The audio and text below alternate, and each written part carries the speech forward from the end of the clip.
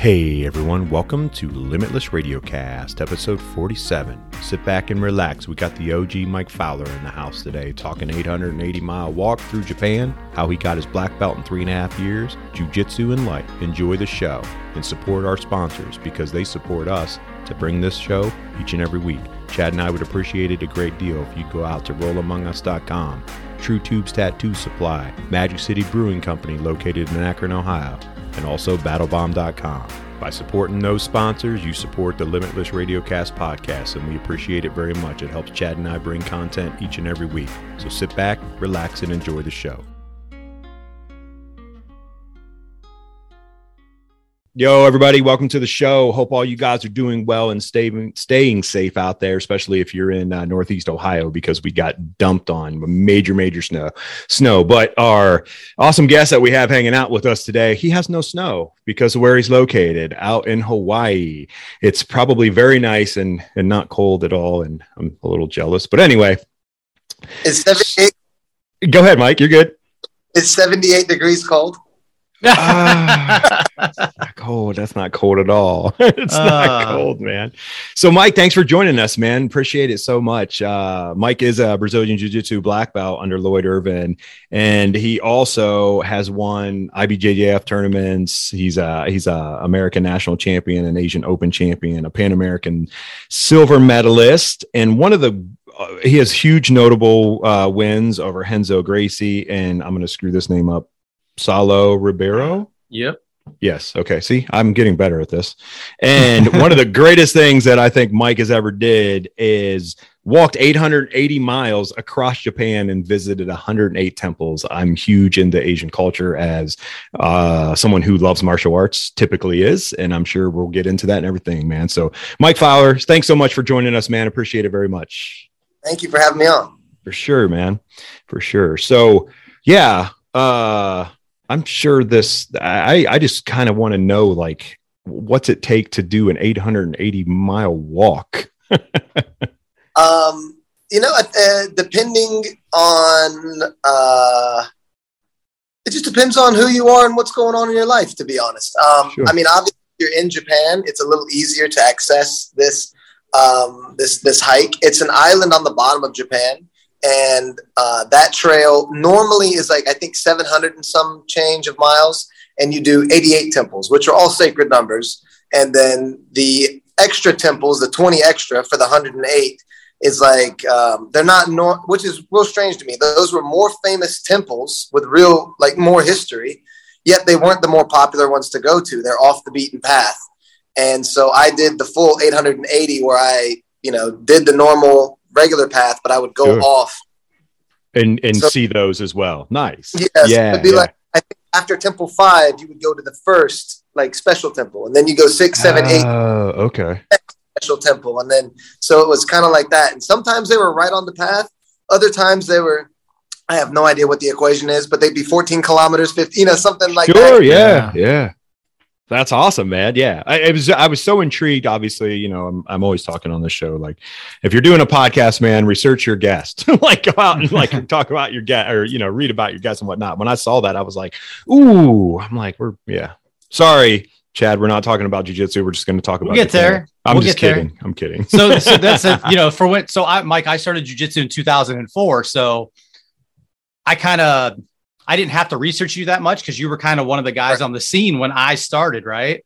Especially American guys. So, I watched a lot of your matches, and, that's one of my big questions is how did it feel to beat Renzo and Saulo in the same event? Whole event was surreal because,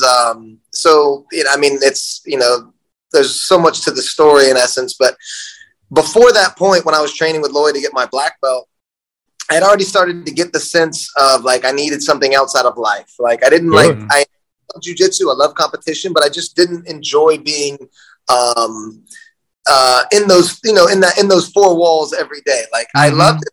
There was more out there. So I didn't know if I should go to college, if I should do, what it was, but I knew I was going to be out. And so then, in, I think 2005, right after I got my black belt, I, just kind of started that habit of, or that path of just kind of being on the move. And so I had, in my mind, I wasn't done with competition by any means. So there was a very critical match in 2006 where I had already left Lloyd's, but we went to the World Championships in Brazil. And at that time, the champions were Marcelo Garcia, Daniel Moraes, Marcia Fotosa. Perere was still competing at these times. And so it was, the Worlds was awesome. It was just an amazing to just, visit and see. And so, what do you call it? I had this match with Daniel. He got Daniel Moraes. He took me down. He got a nice little duck under. And then I locked him up in an arm lock. And being the nice guy that I am, I didn't want to hurt him. I mean, I put the arm on, but I'm not trying to break your arm, dude. And when I finished that arm lock, he spiked me on my head. And the referee chose to ignore it. And long story, like, they ended up saying they gave me an apology. I never received an apology. But they, at this time, there was only, 4 tournaments in Brazil a year. And they're like, oh, we'll suspend the referee for 3 months. Like, what's that? There was no tournament. Yeah, it wouldn't matter. But they did have to start putting in more referees. So now that's a big part of why you have to have multiple referees for the black belt matches, because I don't think people are cheating is necessarily like that. That's not it. I just feel you need the other two to check, because sometimes it is exciting. You forget to look at something, or you forget to, or you just, you're in awe, whatever it might be. So but that had already happened, and it didn't take away my love for jiu-jitsu by any means.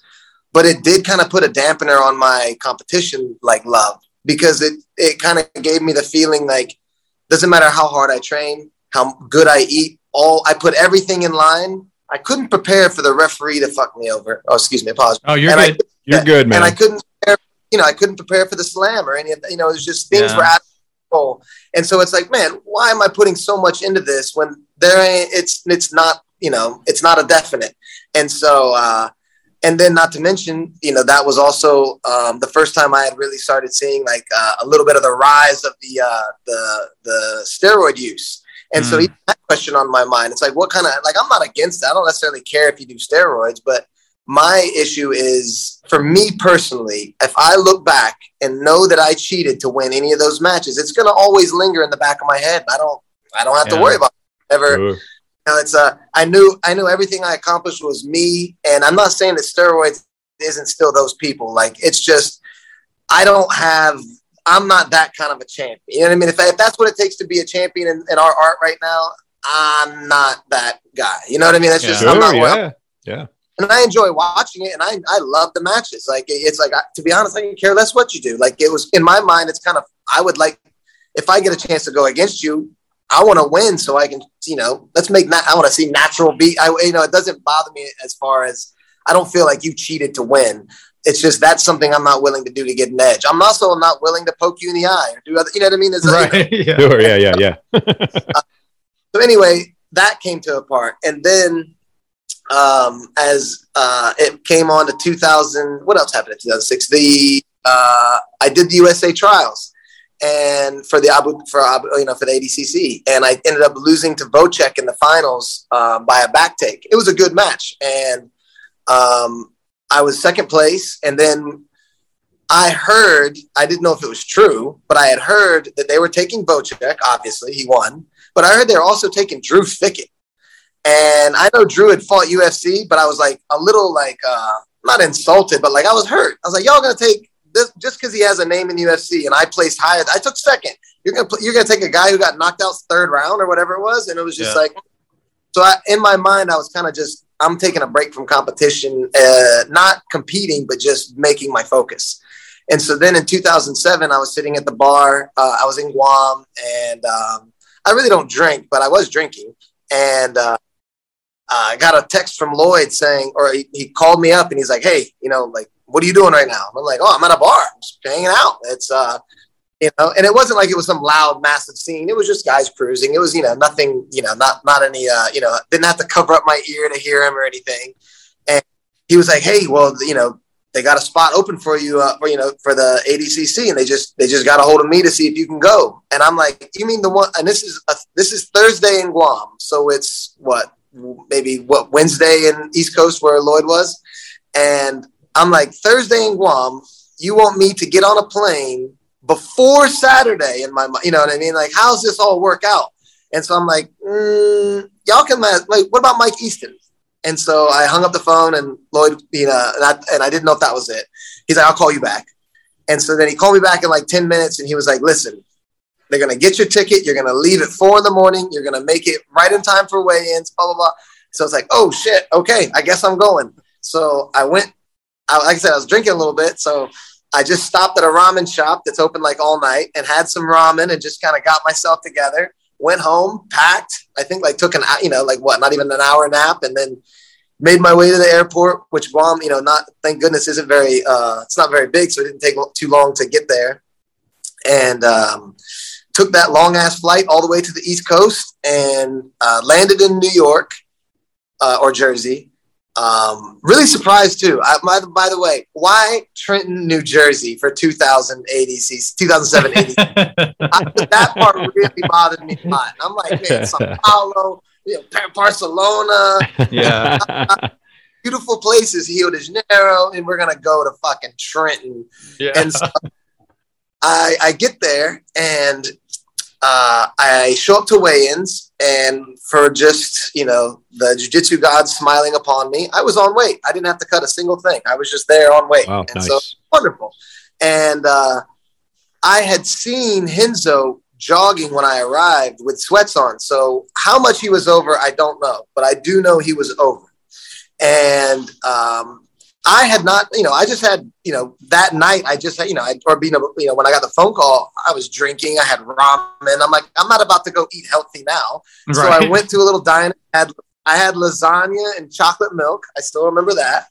And, I forgot which group of guys kind of called me over, and we, chit chatted with some other, the grapplers there. And, they were tripping out. They're like, lasagna and chocolate milk. Like, whoa, like, what are you doing? And so then when I get back, they're like, they've released the brackets, and they're like, somebody, I don't know who it was. I couldn't tell you who. I want to say, for some reason, it was like this one guy, Emilio Novoa. I feel like he was there, but I just remember they're like, all right, well, first round, you got Renzo. And I was like, oh shit. Okay. That's cool. They're like, get past Renzo, probably have Salo. And it's like, oh, okay. And then like, if you get past Salo, you definitely have Marcelo. And it's like, oh God. And so it's just boom, boom, boom. And that was it. I hung out. I did my little warm up. I would just sleep usually and try to pretend like I'm touching my toes. And I go out there with Renzo. And when we tie up and I pull guard, I'm not, at this point, I'm only 6 years in, but enough to feel when someone has been cutting weight, Yeah. So I know so that was not the best Renzo. I didn't even think I was really going to get the win. I did put him in danger. I put him in triangle, not triangle, my legs locked around head and arm. I put him in omoplata and repeatedly was putting him in these positions. But I think because he was just so tired, he really didn't have too much oomph to, put safely into guard passing. And so the match ended in my guard. And I really was just like, oh, that was cool. I got to come fight Renzo. I get to go home now. And I remember Mo from ADCC nodding towards me. And it was like, oh, was that shit towards me? Oh, shit. And then I raised my hand. And to be honest, it didn't feel like that big of a deal just because it was just lackluster. The match wasn't too boring. I knew I didn't beat Renzo, but I did get to move on in the tournament. I did get to go with one of my heroes, which was just awesome. And, the match was all win for me. And so then, now I'm preparing for Salo. Now, the history with Salo at this point, which is fun. In 2006, I was living in San Diego teaching at City Boxing. And God rest his soul, the owner of that gym, we didn't get along. It wasn't really any of me and him. He and Brandon Vera had their issues because I was living there purely because I love Brandon and I wanted to help him out. And the owners, strife with Brandon would stretch over to me just because I was his friend. I was a jiu-jitsu instructor. I was we were both employees. And it got to the point where it's like, I've never quit like a job, like jiu-jitsu teaching wise before. So that was like, it was just something weird. And I put it on speakerphone when he was just kind of getting, irate with me. And I let the class hear it. Like, look, this is what I'm dealing with. And I don't know what to do. Mm-hmm. And so I up the phone with him. I told him to please come meet me as soon as class is done. We waited over 2 hours. Me and the class waited for him to show up because this is also their future. Where are they going to go? And I told him, I was like, so he didn't show up. And so I took the class and I told him, I was like, obviously you can see where this guy, what we mean to him. Well, I'm not staying here. Neither is Brandon Vera. And you're not supposed to know that. But I'm out. I don't have anywhere to go. Brandon was my reason I was here. And if he's not going to be here, I don't have a job. And so I'm not going to just leave you guys, but I'm not going to be here. So I told him, let's go to some other gyms. So we took the next few weeks and we went to the other gyms in San Diego. We went, mainly I asked them where they wanted to go. And the group that wanted to go to Undisputed with Barrett Yoshida, which I recommended as well because I love Barrett. We went and did a group there, and then about 20 something of them all wanted to go to Salos because him and Shanji were opening up the university there in San Diego was just opening. And so I took a group there. And so for the next few weeks, I trained there as well with Salo and Shanji. And I mean, it was funny. At one point we bow in class and Shanji would look over at me. He's like, man, do you want to teach? These are all your guys. I start their gym by any means, but I just did bring a big chunk of students right when they opened their, so like they just had automatic classes, and which is fantastic. They that was they got those guys. They found a new home with people I trust in jiu-jitsu. So now I'm fighting Salo. This is only within the year later, so it's like, oh, this feels weird. That I'm not weird with it, but I can just tell there's some. It's like, oh, we trained and now we're going to fight. So cool. And I expected him for him to beat the piss out of me, which he started to, because man, he just made me feel like a little kid when I trained with him. He would just do whatever he wanted and laugh at me. And I mean, it just felt like my dad was rolling with me. But we started that match. We shook hands. I don't remember how the guard pull, whatever the hell he did work, but he took my back so fast. And at one point I had popped my knee, same knee that I popped again just now. So if you watch the match, you see my back get taken and you see me kind of chill out for a second. And that's me trying to get myself together because my knee is throbbing. I need, it wasn't that bad of a pop, but it's one I need this throbbing to go away so I can kind of function again. And he's trying to choke me. And so he keeps digging that choke in. The referee was being a little bit irritating. I've got 2 hands in defending a rear naked. Referee tells me I need a thumbs up or I'm calling the match. Excuse me. Like, wow. I got 2 a thumbs up, like in my mind, like, fuck you. Yeah, so like, for sure. You know what I mean? I give him a quick one. I put my hands back. And so I'm like, oh, now I'm like a little bit heated. But then the thing that we've all felt if you train is when someone squeezes for that choke and the pressure laxes, you're like, oh, the arms burned. And every time Salo squeezed after that point, his arms got like looser and looser until I just peeled those bad boys off, turned around and just started, doing, opening his guard, passing, and then just going, now I'm going to win this match. I'm not going to get out of this choke. Yeah. And so at one point of the match, he keeps going for my feet. And so I go to like almost like a reverse knee on belly type position, and he grabs my foot and he puts his feet up. So I grab his foot and I'm not having any torque, like nothing's, but then he uses his other foot and I don't know what happened. Like it must have just been like the perfect alignment. I didn't even crank, but as soon as I grabbed the other foot and put the toe hold on, it just crumbled like graham cracker. I was like, ugh. And so that one, I got up shaking, like, oh shit, you just tapped Salo, like, oh, you know what I mean? Now the nerves kicked in, like it was like real rush of just everything at that point. So one that I really kind of, just, it whether I, and from that point on, win or lose, it was like, I belong with these dudes. And so then the next day was Marcelo and then Andre. And I had fought Andre previously at the Pan Ams That was the silver medal one in 2006. Completely, when I fought him, completely oblivious that I would be fighting Andre Galvao. I was actually outside of the gym, just wandering around, having a good time. And then I hear my name and they say that I'm about to be DQ'd. So I run to the desk with my acai. I'm like, why? I'm like, yo, I'm here. Like, why am I going to be DQ'd? They're like, you're in the finals. I'm like, oh, really? I'm like, that's good for me. With who? They're like, Andre. And he's already bouncing up and down. And I was like, oh, shit. I can't tell you how many times I threw up in my mouth in that match, just freaked the fuck out that the guy that I always watch just whip everybody's ass, that now I'm standing across, I'm fighting him now. Sure. Yeah. I was really just so shell-shocked. He just beat the piss out of me. I think he got some kind of baseball bat or some kind of cross choke from Neon Belly. Like, I had nothing for him. I was just so caught off guard, and I think mentally not ready for that kind of a match. It's like, I would always get to see these guys, but I had very little experience going with them. I would get, not saying they're not huge names, but like I would get guys like Igor Gracie. Like, he's not nobody, but he's not the biggest name either, Sure, so it's like, yeah.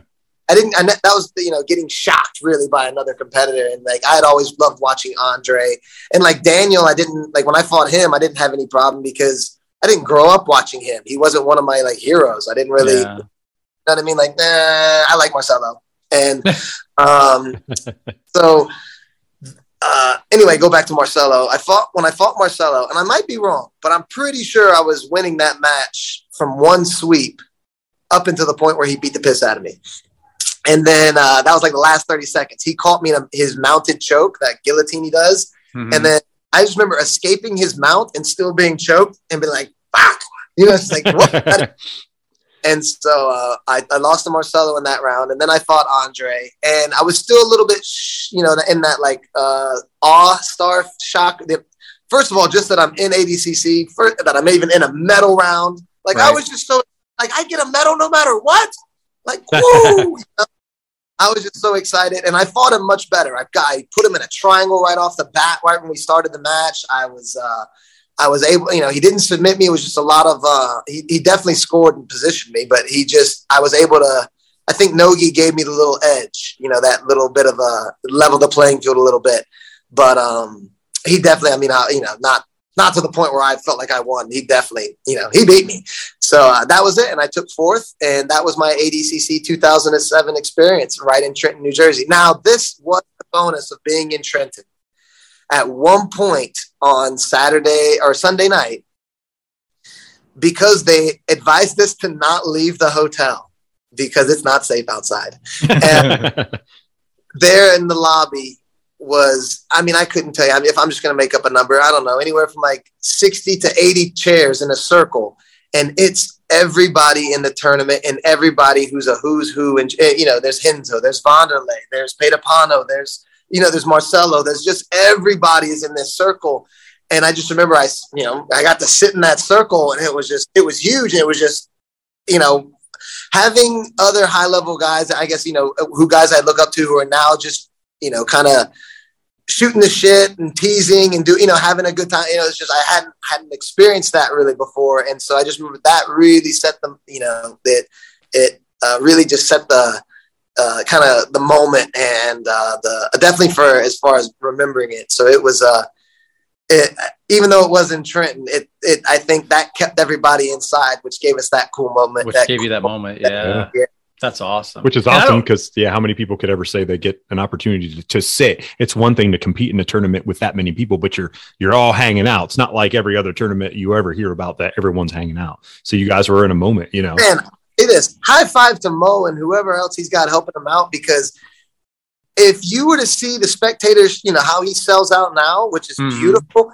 There was like fucking 10 people in the stands. You know what I mean? Like, if everybody clapped, it still sounded empty. Like, it was just, it was, I remember tripping out on that. I'm like, this is the big show. I made it. And this is it.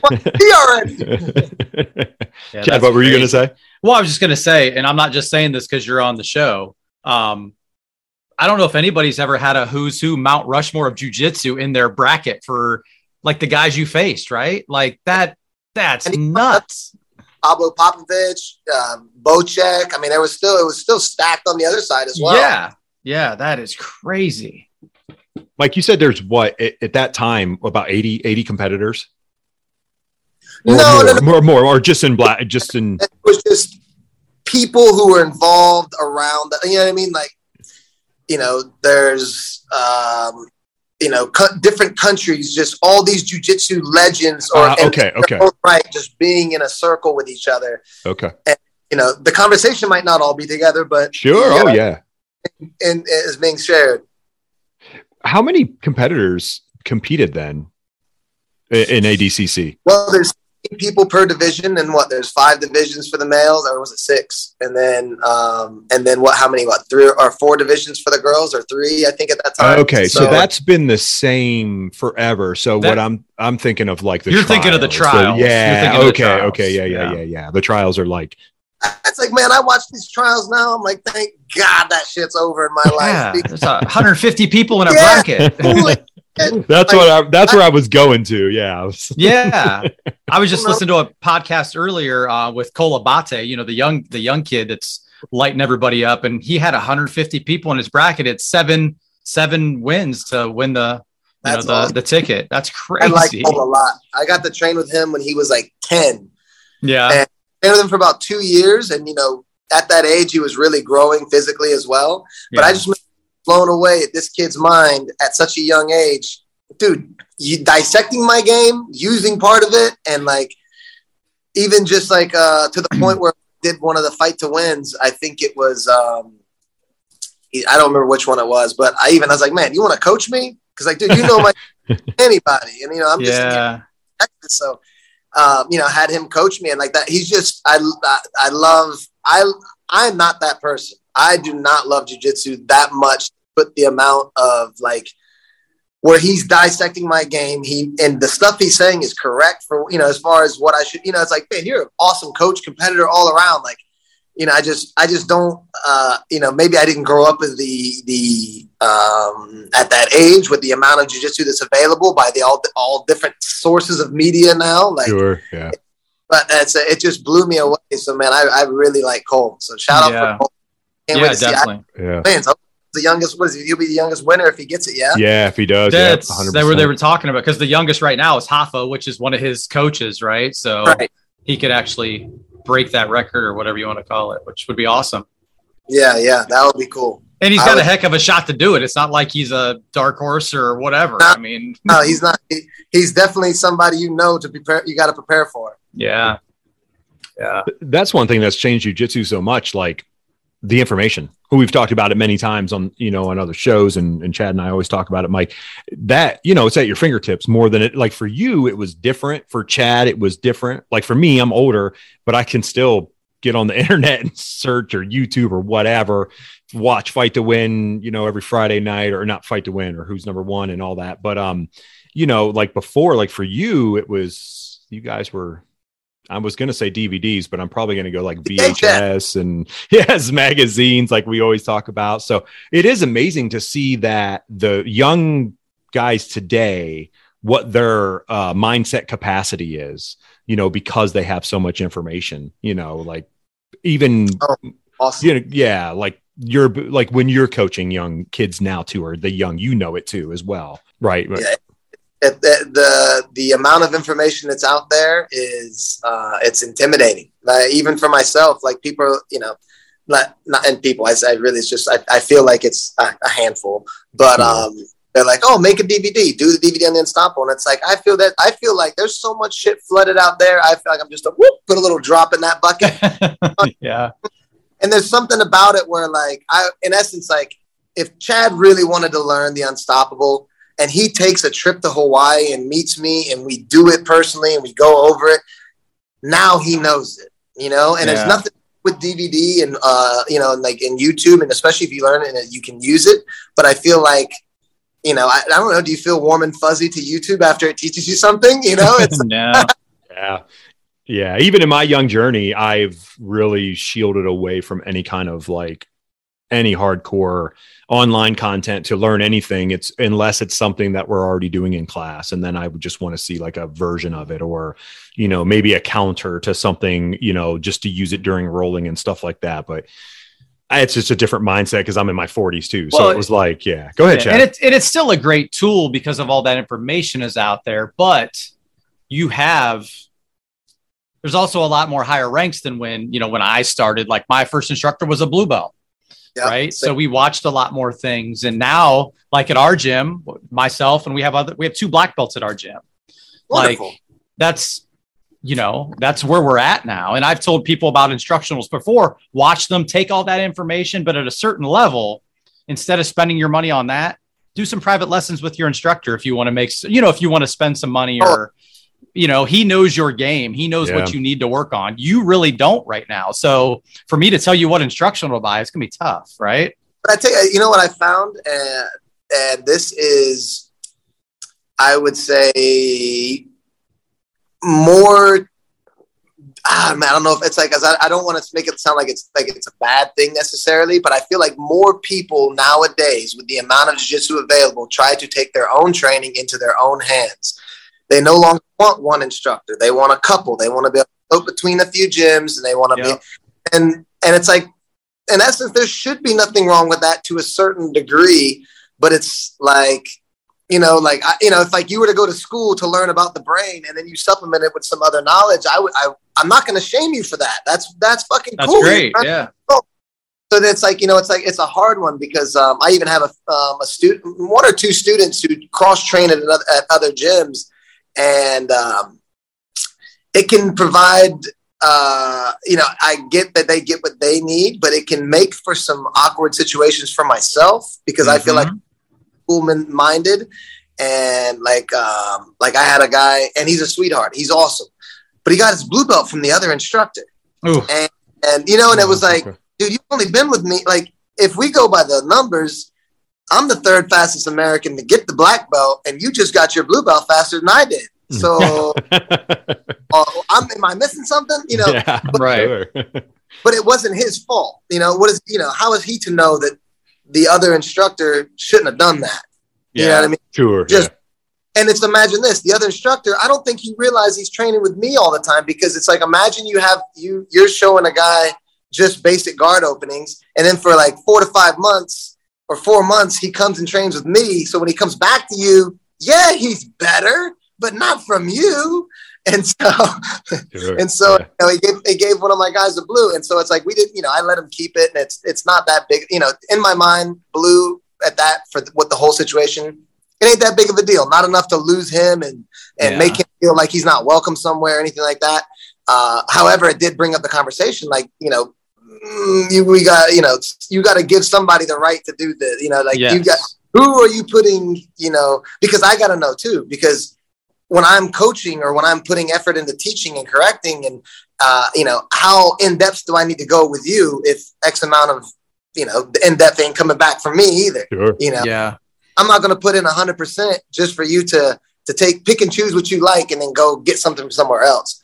But luckily, it wasn't that big of a deal, but it's just it's not, you know what I mean? Like, and when I think about it, it's like, it's not that big of a deal. It's like, why should I be upset? Is it something about me? Is it my old school mentality? Are we supposed to go up and lock the doors?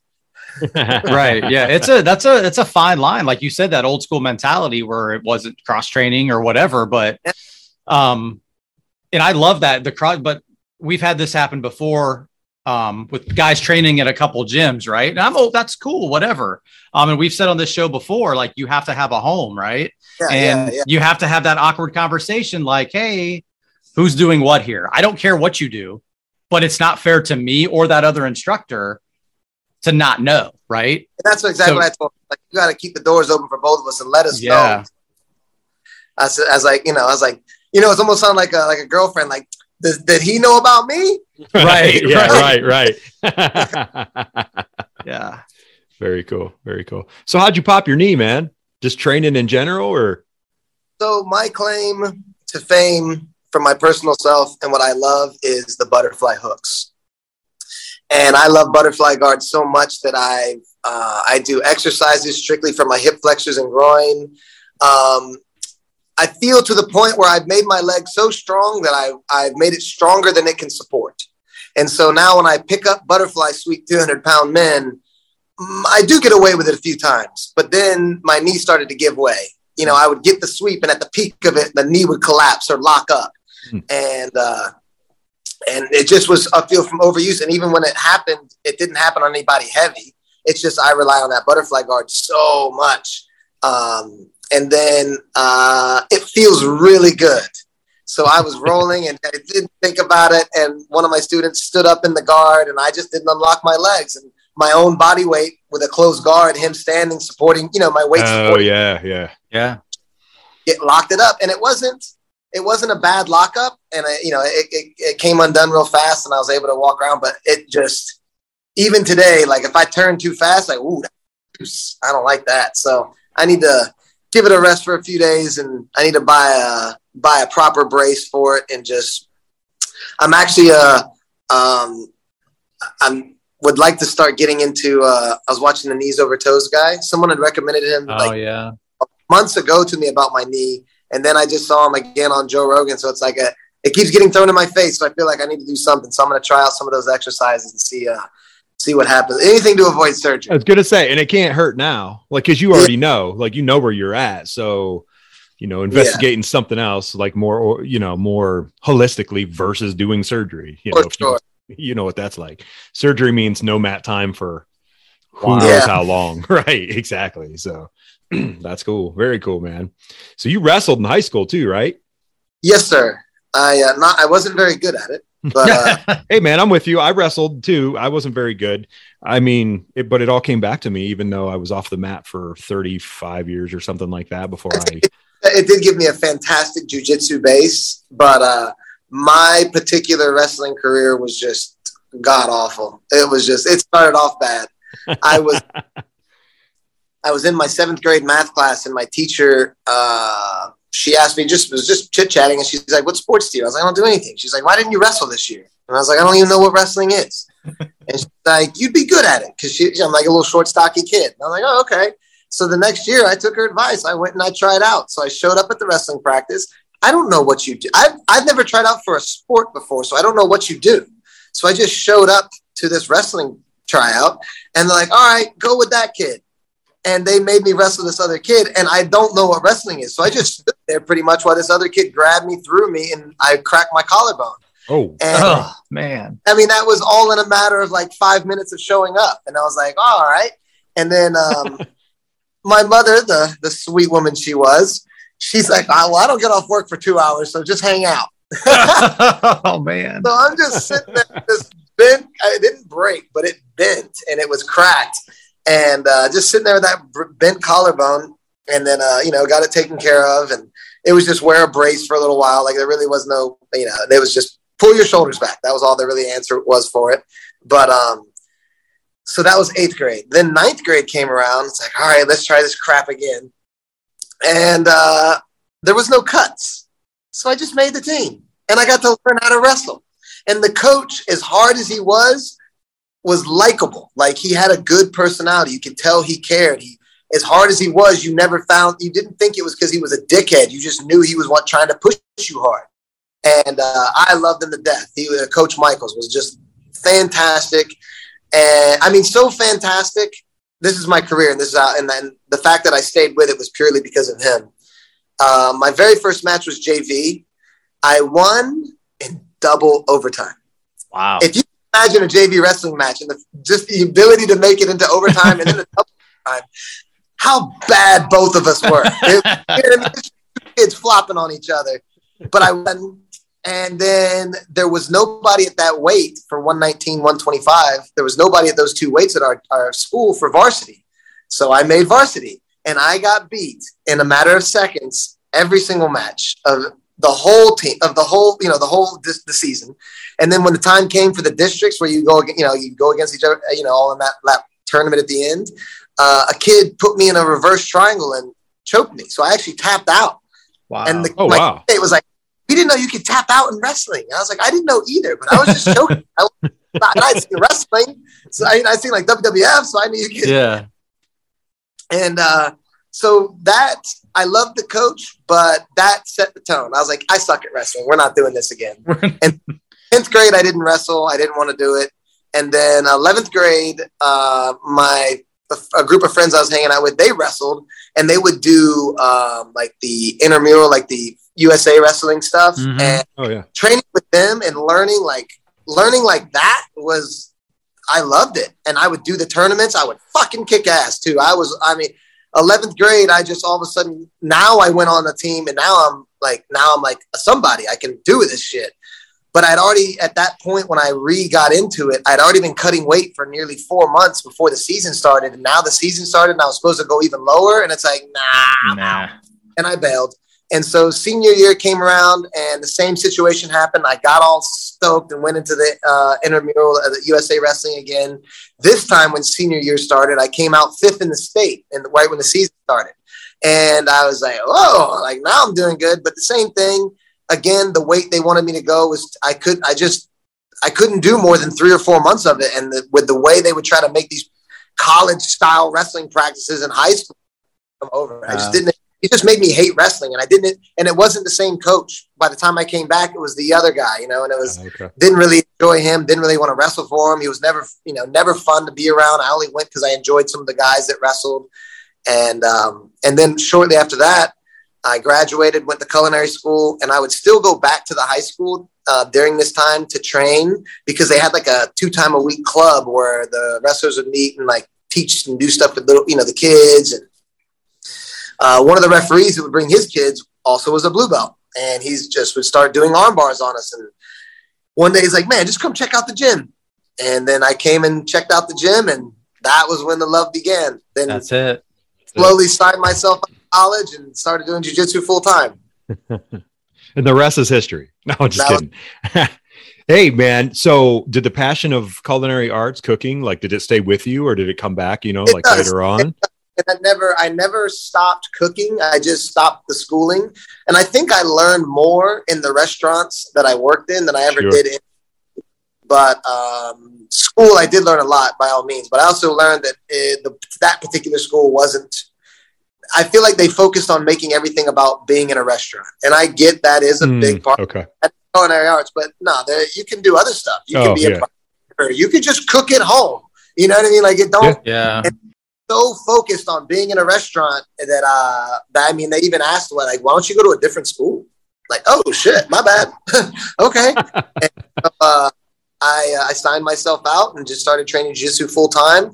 Luckily, I was paying for the college. I had won some scholarships in culinary competitions, but I had to pay all this back. I was able to pay for everything, but I actually, in 2017, 2016, I opened a food truck and had that for a little bit. So nice. I still. Nice.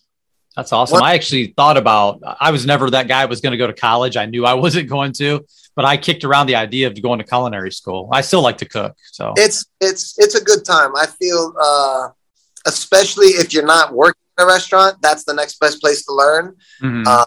But I just felt that I got lucky with the restaurants I worked at, with just having awesome chefs around, just willing to, hey, watch this, because, the better they make me, the better I work with them. And, it was, I think at that time too, because I was like really young, 14 to 17, when I did most of my cooking, being so young and getting like manager type positions at that age, and being able to handle like manager type position, just being able to handle myself in the kitchen period at that age, I think everyone took a liking to me. So I got really, everyone was willing to help and teach. Right. It's awesome. It helps to have that passion too, like jujitsu, just like jujitsu. Yeah. I mean, you can coach someone who wants to be coached, who wants to learn and doesn't, and then culinary arts is very much. So I cooked a lot growing up. And that was like kind of my job. I carried out groceries for a while and then moved on to restaurants. So I learned a lot of my cooking. I still love to cook today, except I try to keep that, away from all the sweets and stuff. But, like cooking in a restaurant, I always tell people all the time, like, you don't have to go to culinary school, look it on TV. There's so many unbelievable chefs out there in the world that have blown everyone away, and they're home cooks, or they started out teaching themselves, or they traveled and learned the culinary arts from all over, from every culture that they could, and, put it into something, opened up a food truck, or, Mike gives me an idea. You can open up a jujitsu themed restaurant or a food truck and sell stuff like that. We're gonna have a restaurant where everybody kind of sweats in your food a little bit. Yeah. My wife would not like that. She's still like all the time. She goes, I don't know how you do this. Like, it's been 2 years, almost 2 years. And she's like, you like sweat on other guys, like, and they sweat on you. It's really weird. And I'm like, in your mouth. Yeah. Yes. Your eyes. Yeah. And then my 8-year-old says, I love it. On down Chad's beard and then onto your eye.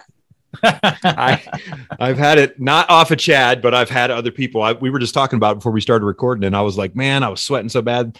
And just like, I look down and I always feel bad. Like if I'm on top or knee on belly or something, and I'm a little high and my face is just pouring on their face. And I'm like, well, this is kind of an offensive move, right? I'm raining on you. That's good though.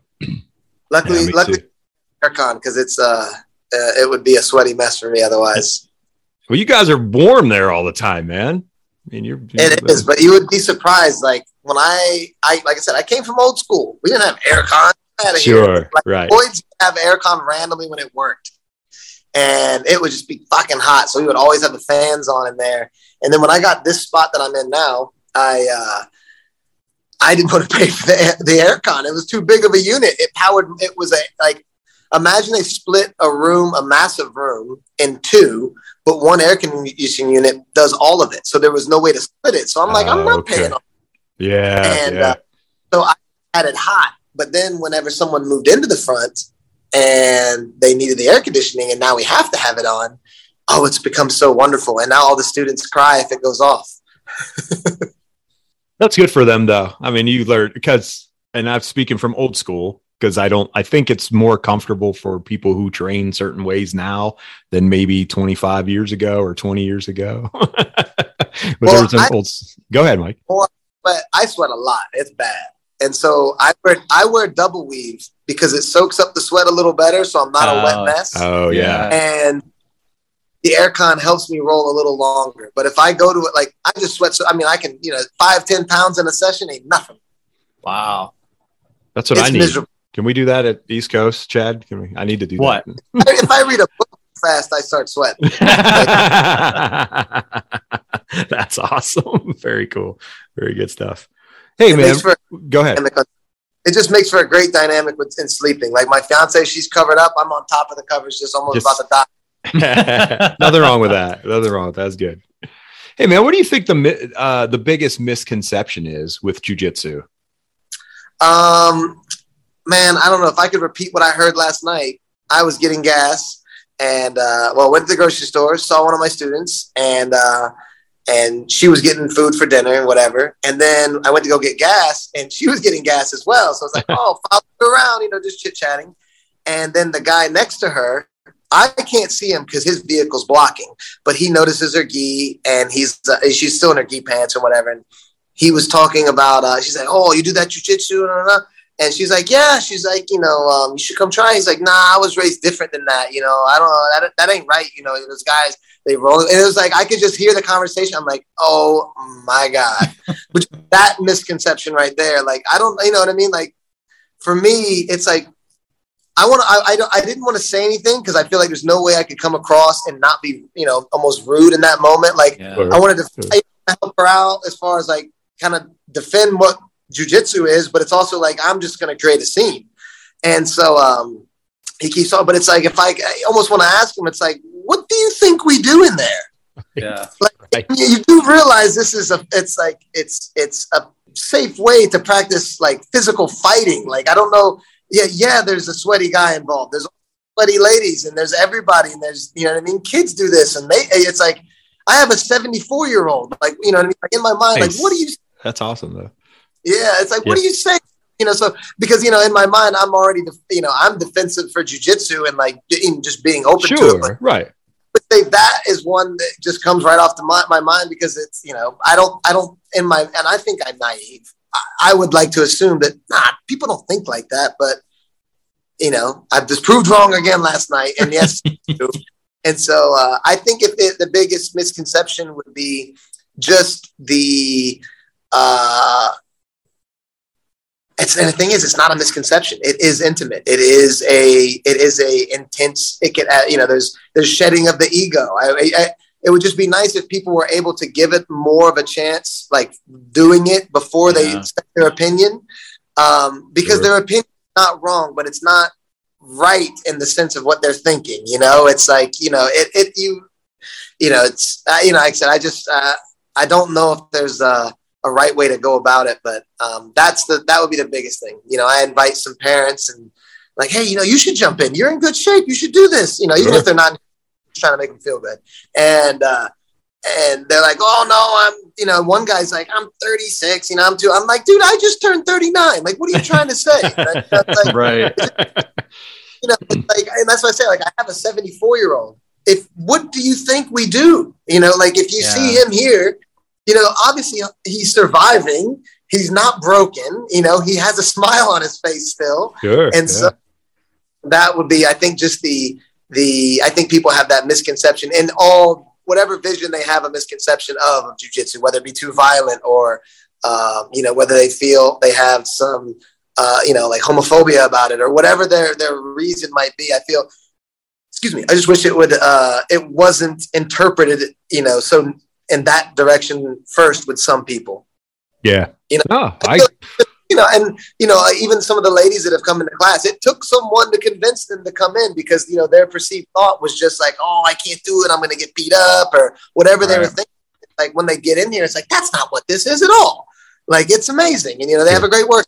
They love that, now they change their work schedules for it and bring their family. And it's, and so, I would like people to see that side first. So that's the environment I try to create in my gym. So. No, that's good on you, man, because you know what it's like. I mean, Chad and I have talked about it many times and with many of our other guests about, it's a big deal walking into a gym. It's huge. It's hard for people to walk into a gym. And one of the first things you want to do is get them to understand you want them there, like accept them. And, that it's not going to, it might be hard, but if you're training in a martial art, it shouldn't be easy, in my opinion, or basically any sport, to be honest with you.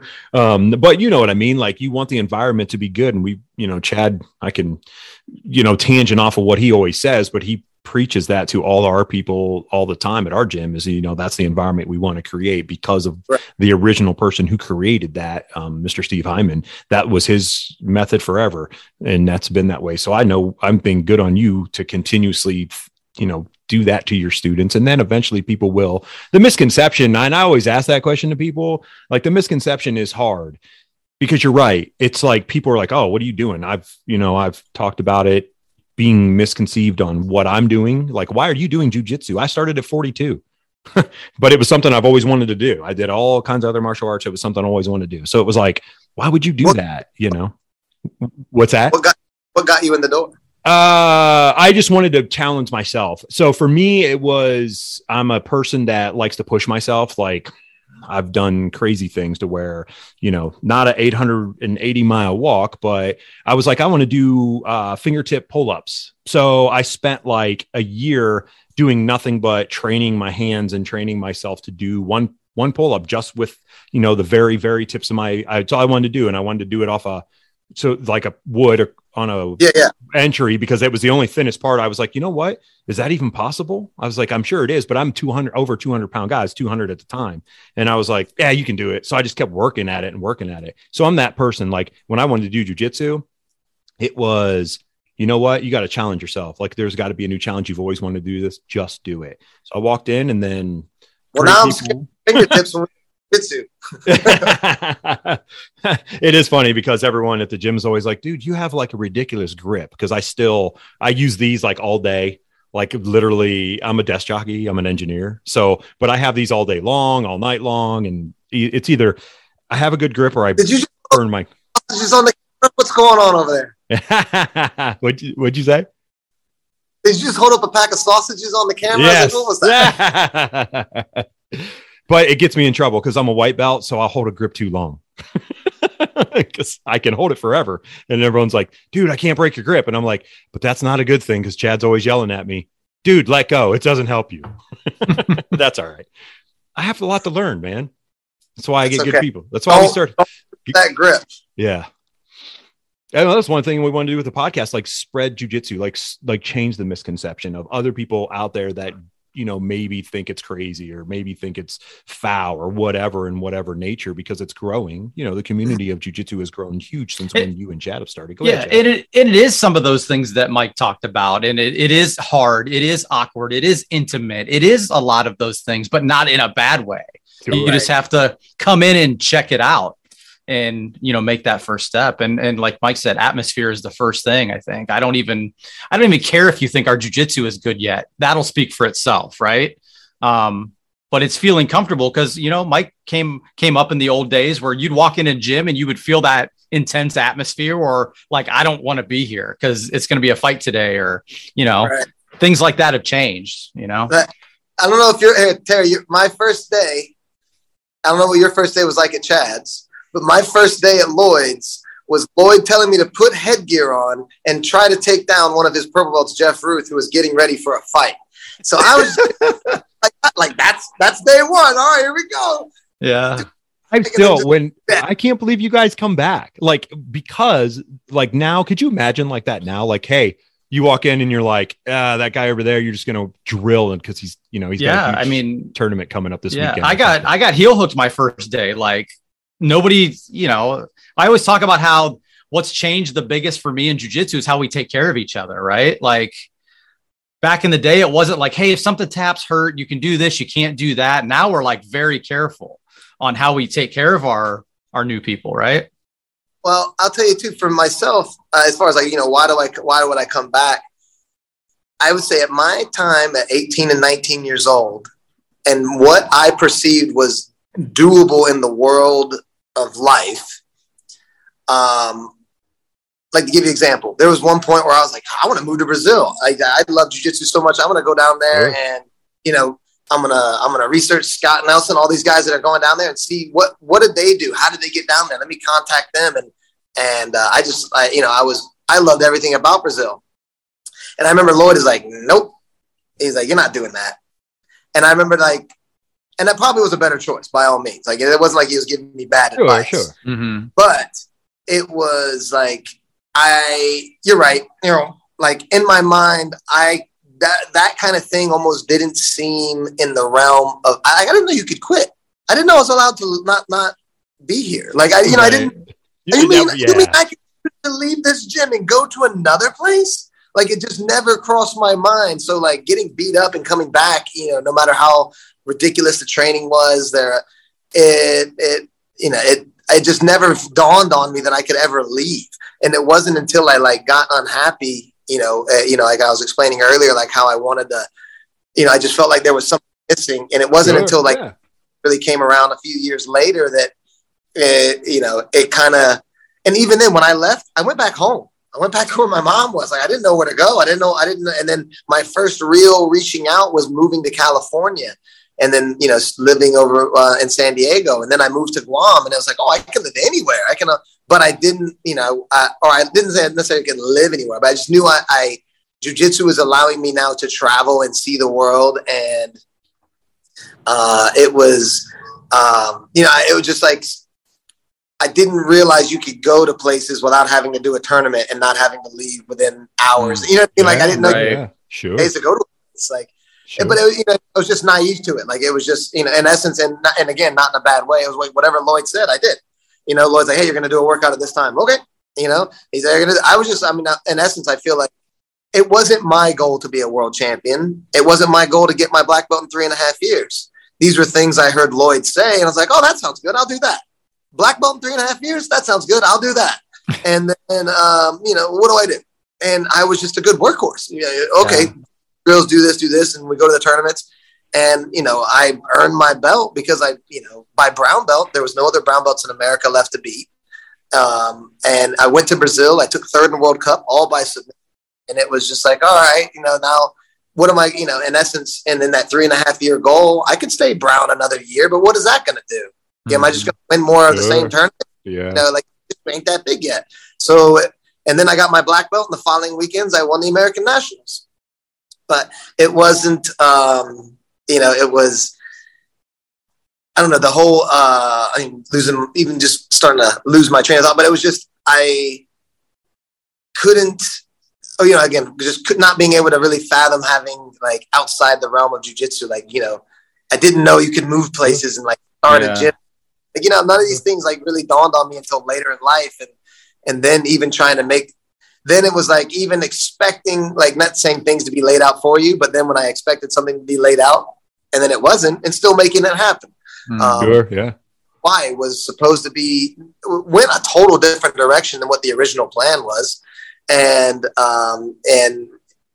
it set up a whole different dynamic that, got us where we're at today. It could be totally different had it gone the original way it was planned, as far as, the guys I was supposed to be teaching and working with. And, I ended up coming in and it was like, I thought we were all supposed to be doing like this one gym, and all of a sudden everyone split, and it's like, uh-oh. And then I was just brought here to teach. I don't know what the fuck, I don't know what the fuck. Right. You hate who? Wait, why? You hate this guy? Man, I don't want none of that. Y'all can just come train, and sure. it's yeah, but like your time when you started though, like you were all in. That's what you knew, which is good. Like that work ethic, and that's hard. You can't teach. I always tell my kids, I have 3 kids. I'm like, you can't teach work ethic. Like you have to see it and you have to be willing to do it. And you were at that time. And even though things have changed over time, but look where you're at now. So you're still training and you're still giving people the great knowledge of jiu-jitsu, which I say it a million times. People are like, Terry, don't talk about that. It's the greatest martial art on the planet. So I always say that. Man, when you were in Guam, did you train in Guam? I mean, did they, and this is just because I have no idea.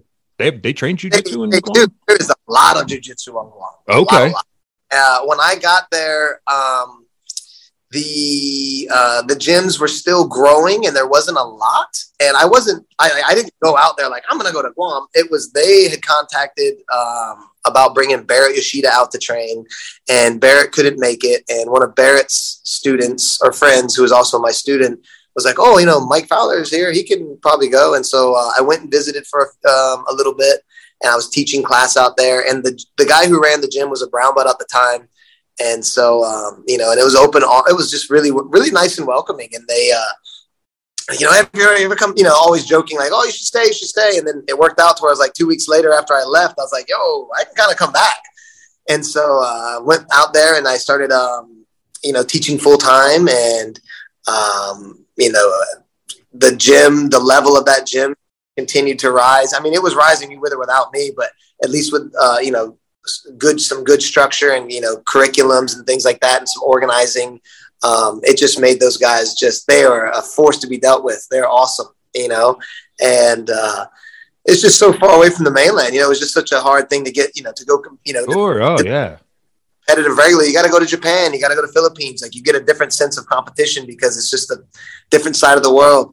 And, but it was beautiful. It's awesome. And they, and nowhere was free of drama and politics. This gym sometimes didn't like this gym, or, this gym broke away, and it's the same thing everywhere. And, what I did like is the local heroes from each gym kind of got to stand out a little more. So it was almost like, not like superheroes, but you would hear of most of the better guys on island, and they would, it was just, the island was very supportive of them. And it was just really cool to see people get lifted up, and, jiu-jitsu is really embraced there. And that, not just jiu-jitsu, I mean, and a lot of things there. I mean, Guam's one of the most artistic places I've ever been. There's a lot of art there, a lot of artists.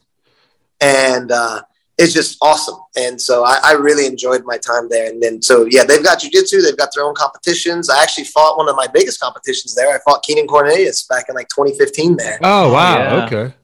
Yeah, I fought Hinger. I fought Josh Hinger first round. And then I fought one of the local guys from Guam second round. And then I ended up fighting Keenan. And Keenan choked me out. He didn't choke me out, but he choked me. I tapped but awesome fight. Really good with him. It was really just a mistake at the end when he caught the choke and, solidified everything. But that was just awesome. Out of everywhere in the world to get to fight Keenan, that was the spot. So that was cool. That's really cool. Again, adding to the, the who's who, and then you go, oh yeah, well, I had this match in Guam. So where no one ever gets an opportunity to compete or, can say that, obviously. So. Well, I love where I'm at in my jiu-jitsu path as far as the age, because I was fortunate enough to get to compete with Henzo and Salo and there's some maybe not as big names, but just being around some of these guys because they hadn't quite left the scene yet. Sure. And then also enough to fight the next crop, and then, the group I came up with, I fought Bill Cooper, I fought Jeff Glover. We've gone through all these, I got to go through all the names and all the generations almost. Maybe not the newest ones. I think the last one, but I've got to fight Keenan. I got to, at least I got to train with the Mendez brothers. I fought Andre. I've had a wide array of sharing the mat. I think I've fought 7 Gracies, so it's, and just in our history alone of jiu-jitsu, I feel accomplished, And the guys you've trained with day to day, Ryan Hall and JT and those guys, right? I mean, Ryan, I trained with quite a bit, but Ryan was, when I was a purple and brown, Ryan was a blue. Okay. So a little behind you. The last year, like 2 years, maybe, I was there at Lloyd's, but I think Ryan was a purple belt when I left. Yeah. And then Ryan still continued. And JT, my first time meeting him, I was already living in Guam. And okay. Got sent out. So I was like in 2008. So I was a black belt for about 3 years already. And then JT, I think he joined Lloyd's at Brown. And then he, that training began. And oh man, that went from, I only had a few fun times. And I say fun times, that's just where I won. I only had a few times in that beginning of the JT relationship where I was able to beat him in rolls because, man, he came up so fast. He did. Yeah. It was just, it was just trying at the end. It was just like, I hope you don't get this fucking grip. Like, you know what I mean? It was avoid certain things now, but it was just like, he's too good. He was really fun to train with and such a good guy. Really love JT. Super nice guy. We've had him out for seminars a couple times. So nice. Yeah, he's a good one. Yeah, for every all the guys at the gym that were able to be at that seminar, they always talk well and talk highly of him. So very cool, good stuff, man. We kept you. Yeah, we're over an hour of your life that you're never getting back. I'm just kidding. Everyone, listen to the show. Keep listening to the show. Hey, man. So did you have to train for that walk? Like when you walked in Japan, did you train for it, or you would just? Recommended I do some things, and I did. I didn't.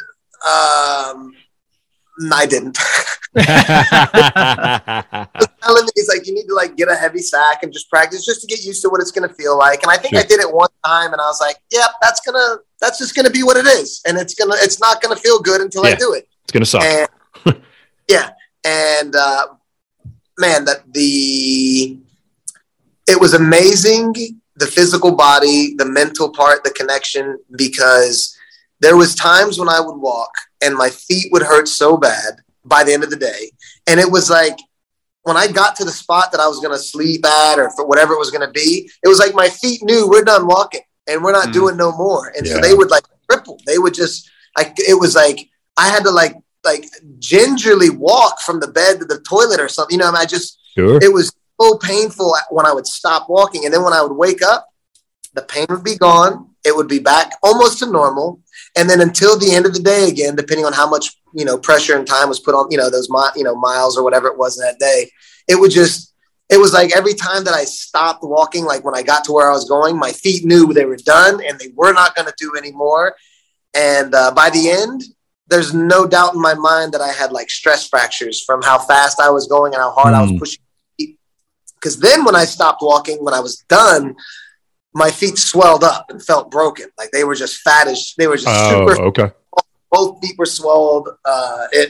It actually felt better when they were swollen because it held them together. As soon as they came unswollen, it was the hardest to walk. Oh man. Oh yeah.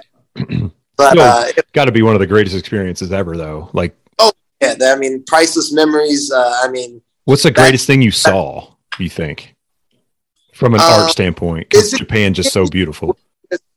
Man, some of the temples, like one that stuck out was famous because it's actually built into the mountain.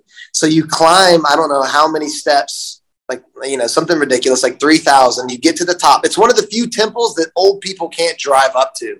Oh, wow. Okay. And they actually have to take that little 3.2 kilometer hike up the stairs. And But when you get to see it, like just the beauty in the architecture, and then the fact that it's like in the mountain, like it's blended, like it's built into the actual mountain. So the mountain and the temple can be prayed to and worshiped as one. Like that was, I mean, just some of the build, those were amazing things. There was like, serendipitous, like just things that I would call out that would happen. And so much to the point that like it reaffirmed the belief in a higher power. I felt, feeling a presence. Sure. Yeah. Knowing who it is, but knowing they're there and they got you, and yes. I mean, it was amazing. And like that, in that sense, like when the garb you wear, it's supposed to say a few things on it. And one of the things it says is there's two of you walking. There's you and Buddha. And so you have a staff that you walk with that represents Buddha's foot. And so you have to clean that when you go to places, and you do, there's other things besides that you have to do as well. But that staff, I took a tumble on one of the trails because, like I said, the ones that the extra temples weren't as gone to, and the trails weren't taken care of. And so there was a part where I was just kind of washed out, and I fell. And it was one of those like, oh shit, here we go, we're going down. And I remember just swinging that stick out and it catching a tree. And it was like Matrix. I was like completely parallel with the ground, like, but solid. Like, you know what I mean? Like somebody's holding on and, keeping you there. And then, sure. But just stick. And then it happened again. And it was like, that was like 2 times in the same little, episode. And then having little prayers answered within the moment, or having them, imagine, here's a silly one. I told Ensign and a group of friends, there was like, I don't know, 7 of us. I was like, watch, I'm going to be walking and I'm going to meet a hot chick and she's going to give me food and a place to stay and she's going to smoke weed and she's going to serve. And I was just going off on this list. On that hike, I met a girl, cute girl. She was, she had like a hair salon, and she was like, hey, and I'm wearing the garb. She's like, hey, would you like something to eat? And I was like, sure. She's like, let's go get pizza. So she took me to go get pizza. And on the way, she's like, yeah, if you want, the guy who owns the shop next to me, he's helped working this festival. Let's go to the festival. He said you can stay at his shop and spend the night. And I'm like, that's awesome. I'm like, yeah, festival, food. And so I call Ensign. I'm like, yeah, Ensign, I just met the hot chick who surfs, who gives me food, and she's giving me a place to stay. He's like, did she smoke you out? I was like, don't jinx it. And we go to the festival, and then afterwards she's like, all right, so she has to go back home, and she takes care of her kid, and she's out. And then I go with the guy who has the shop next door, and on the back of the shop, he grew weed. And so he smoked me out, went to bed, and it was like, wow, you know what I mean? Just stayed all, that shit wasn't supposed to happen, but it was like, and some that weren't silly as well, but it was just so many coincidental things that happened. So that trip it wasn't so much as beautiful things I saw, which there's not enough time to see them all. You can't do it and see it all. Right. Too much. But the feelings, it was amazing. And it wasn't like it was like an instant, like, for me, I had some issues I was going through, and it wasn't like it was an instant fix, but it was as the 2 years went on, and those memories and those feelings kept working their magic. It was like, it was like one day again, I could like, deep breath again. Wow. Yes. Cool. Yeah. It's like it had its magic. I would love to go back and do it again one day. Oh, so I was going to ask you, would you ever do it again? Yeah. Yeah. And that's actually the thing. People do it all the time. Like I met a guy who did it on bicycle 150 times. Wow. I met one guy who did it like over 270, but he said over 100 were in the car. Some were by train. Some were walking. You kind of do what you feel in that moment. And so, there's a name for going around in one shot. There's a name for going backwards, and that's supposed to be lucky. And then there's people who also, I met one guy, he only gets like 2 weeks off every like 6 months or whatever it is, his vacation. And every year he does a portion. And then the next year he comes back and he goes off in that same spot and then walks on the. And so like, I thought, like I said, you meet people who are, I met one guy who did it because he survived cancer. Now he wants to live. I met another one who, there it goes. Sorry. I met another guy. He just, in essence, just wanted to take photos. He was just taking beautiful photos. It was like, there wasn't like any spiritual meaning behind it. And if he did, he didn't translate that to me. Sure. But it was just like, reasons, and it was like, that's cool. This was like a little getaway, and these old people are praying at every single temple and doing their thing, and everyone had their reasons. And it was really cool, just awesome experience. I mean, it felt like you're in a kung fu movie the whole time. Which I'm not laughing at that. Anyone out there listening, but anyone of our age, we grew up watching that. It's like, dude, you wish you had like a samurai sword on. You'd play the part. You're just yes. there, You're just that's the coolest thing, though. Wandering gaijin. And that's the thing. Like when I saw that, and even to talk to you about it, like to think of your mindset when you're going through it, because you're getting to absorb all that stuff and all the outside noise is slowly going away, and you're just absorbing what's in you and building that, whatever it is. For everyone that ever does, I tell people all the time, I'm like, if you have an opportunity to do something like that or engage in something like that, do it, because it's only going to make you a better person, a better life.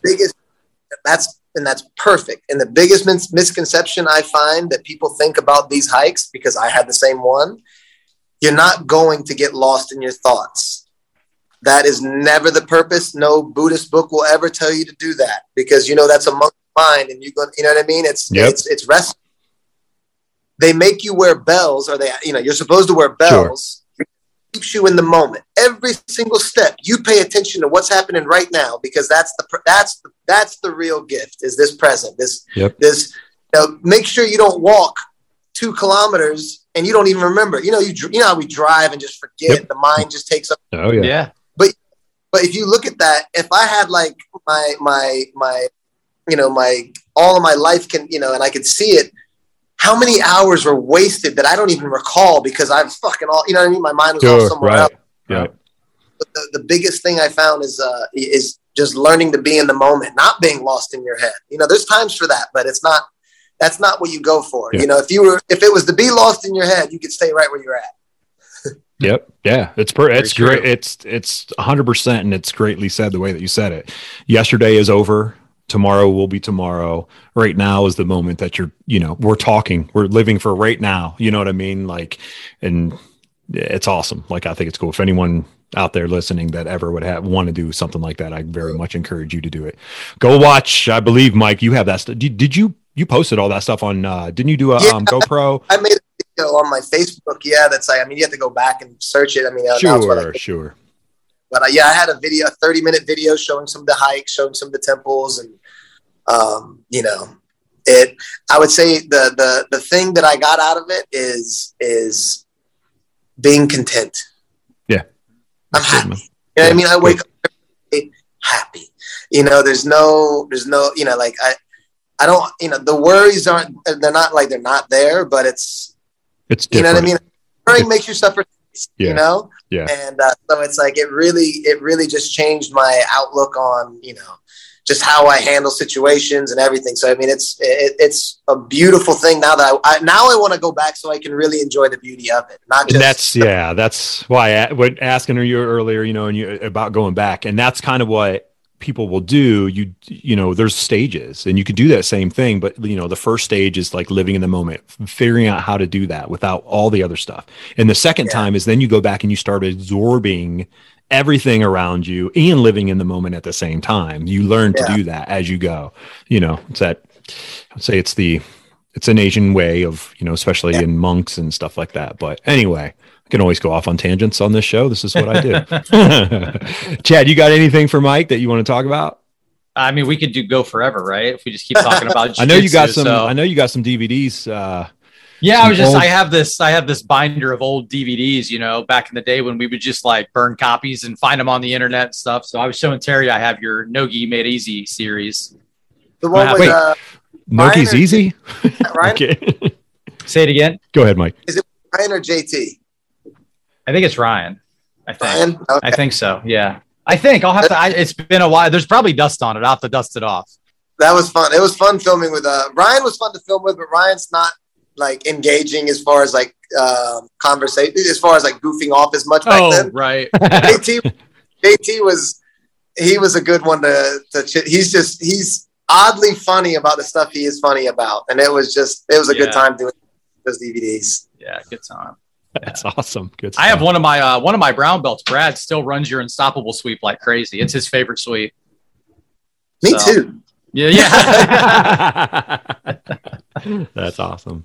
Well, man, do this, Mike. Shout out where anyone can get to you, and anything else you want to. If you got any sponsors or your gym there in Hawaii or whatever or wherever, anything you want. Oh man, I just if anything, if you're ever in Hawaii and you're on Oahu, we're on the North Shore. We're at the post office, so if you just go to Haleiwa Post Office, there's no way you won't miss us. And we have a no match fee for visitors. It's already expensive enough to come here, so we appreciate it. Just be happy and you don't have to bring your pocketbook or anything, or wallet. I like to remind, I think our visitors, sometimes are intimidated because it's already so expensive to be here. And then I can only imagine what AOJ's visitor fee is now, but you know what I mean? We just want to let people know that, we're open doors for visitors. I'm not trying to make my rent off the people that visit and just want to come say hello. So if you're ever here, you're more than welcome to train as much as you want. Within reason, like you moved here, didn't tell nobody. And that's really it. We don't have any really real gym sponsors. We have a few people that we work with a lot, and I love On the Mat and Scott Nelson, and I love the work he's doing with his hospital that I think, and he just does great things for everyone. That's an awesome dude. And we actually have him lined up for a podcast in a couple weeks. Oh, so I can't wait to. I'll definitely tune in to hear that one. I like Scott a lot. He's just great for jiu-jitsu. And Kayo Kimonos, Kayo Kimonos. It's a wonderful couple in Missouri, and they do all of our uniforms and our stickers and gis and rash guards and everything that we need. They do a fantastic job taking care of us. And so if you their Instagram's the same handle, Kayo Kimonos, and you can always contact me. I share their stuff frequently. And then what else? That's really about it.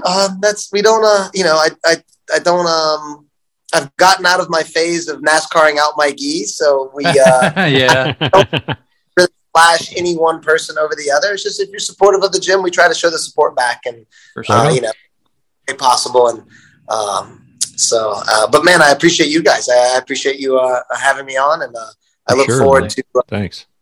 Episode when it gets out. Thanks, man. Yeah. Thanks so much, man, for coming on and hanging out and just having a good time. Appreciate it so much. And keep up the great work and everything you're doing, man. Godspeed and forward and upward and onward, right? I have a question. Does Chad's camera angle, does he get smaller as the years go on, as the beard gets bigger, because you have to fit his whole beard in the picture? It does. I might have to keep tilting it down a little bit. And then it goes, he's back here to get it in. That's a very good. That's great. I remember. I don't know if you remember, Mike, but I met you in Indiana at James Klingerman when James Klingerman brought you in. That's who I'm a black belt under. But I walked in. Okay. Yeah. So James is who I got my black belt from. But I came down. I drove down, and I walked in. You're like, I thought Richie Martinez was here. That's the first thing you said to me. Yeah. You're not cool too. That was before the beard, right? Or did you have the beard? No, I had the beard. You had the big beard. Yeah. I'm thinking, You're thinking of Gio. I'm thinking of Gio, but Richie still Richie's beard is. I would not mistake him for Gio. Yeah. Awesome, man. Hey, dude, take care, man. Bless you and everything and your family and everything you got going on. Cool. We'll see you down the road. Sure. Guys, Happy New Year. Yes. Thanks, brother. Man. Happy New Year to you too. Hey everyone, we hope you enjoyed the show today. Remember, go out there and check out all our sponsors. By supporting them, you support the Limitless Radiocast podcast. It helps us bring you guys content each and every week and keeps us going. Thank you, and we appreciate you for all you do. Limitless Radiocast is brought to you by True Tubes Tattoo Supply. Limitless 10 at checkout for a 10% discount on all your tattoo needs. They have state-of-the-art equipment for everyday needs in the tattooer's life. Check them out. Remember, stay true.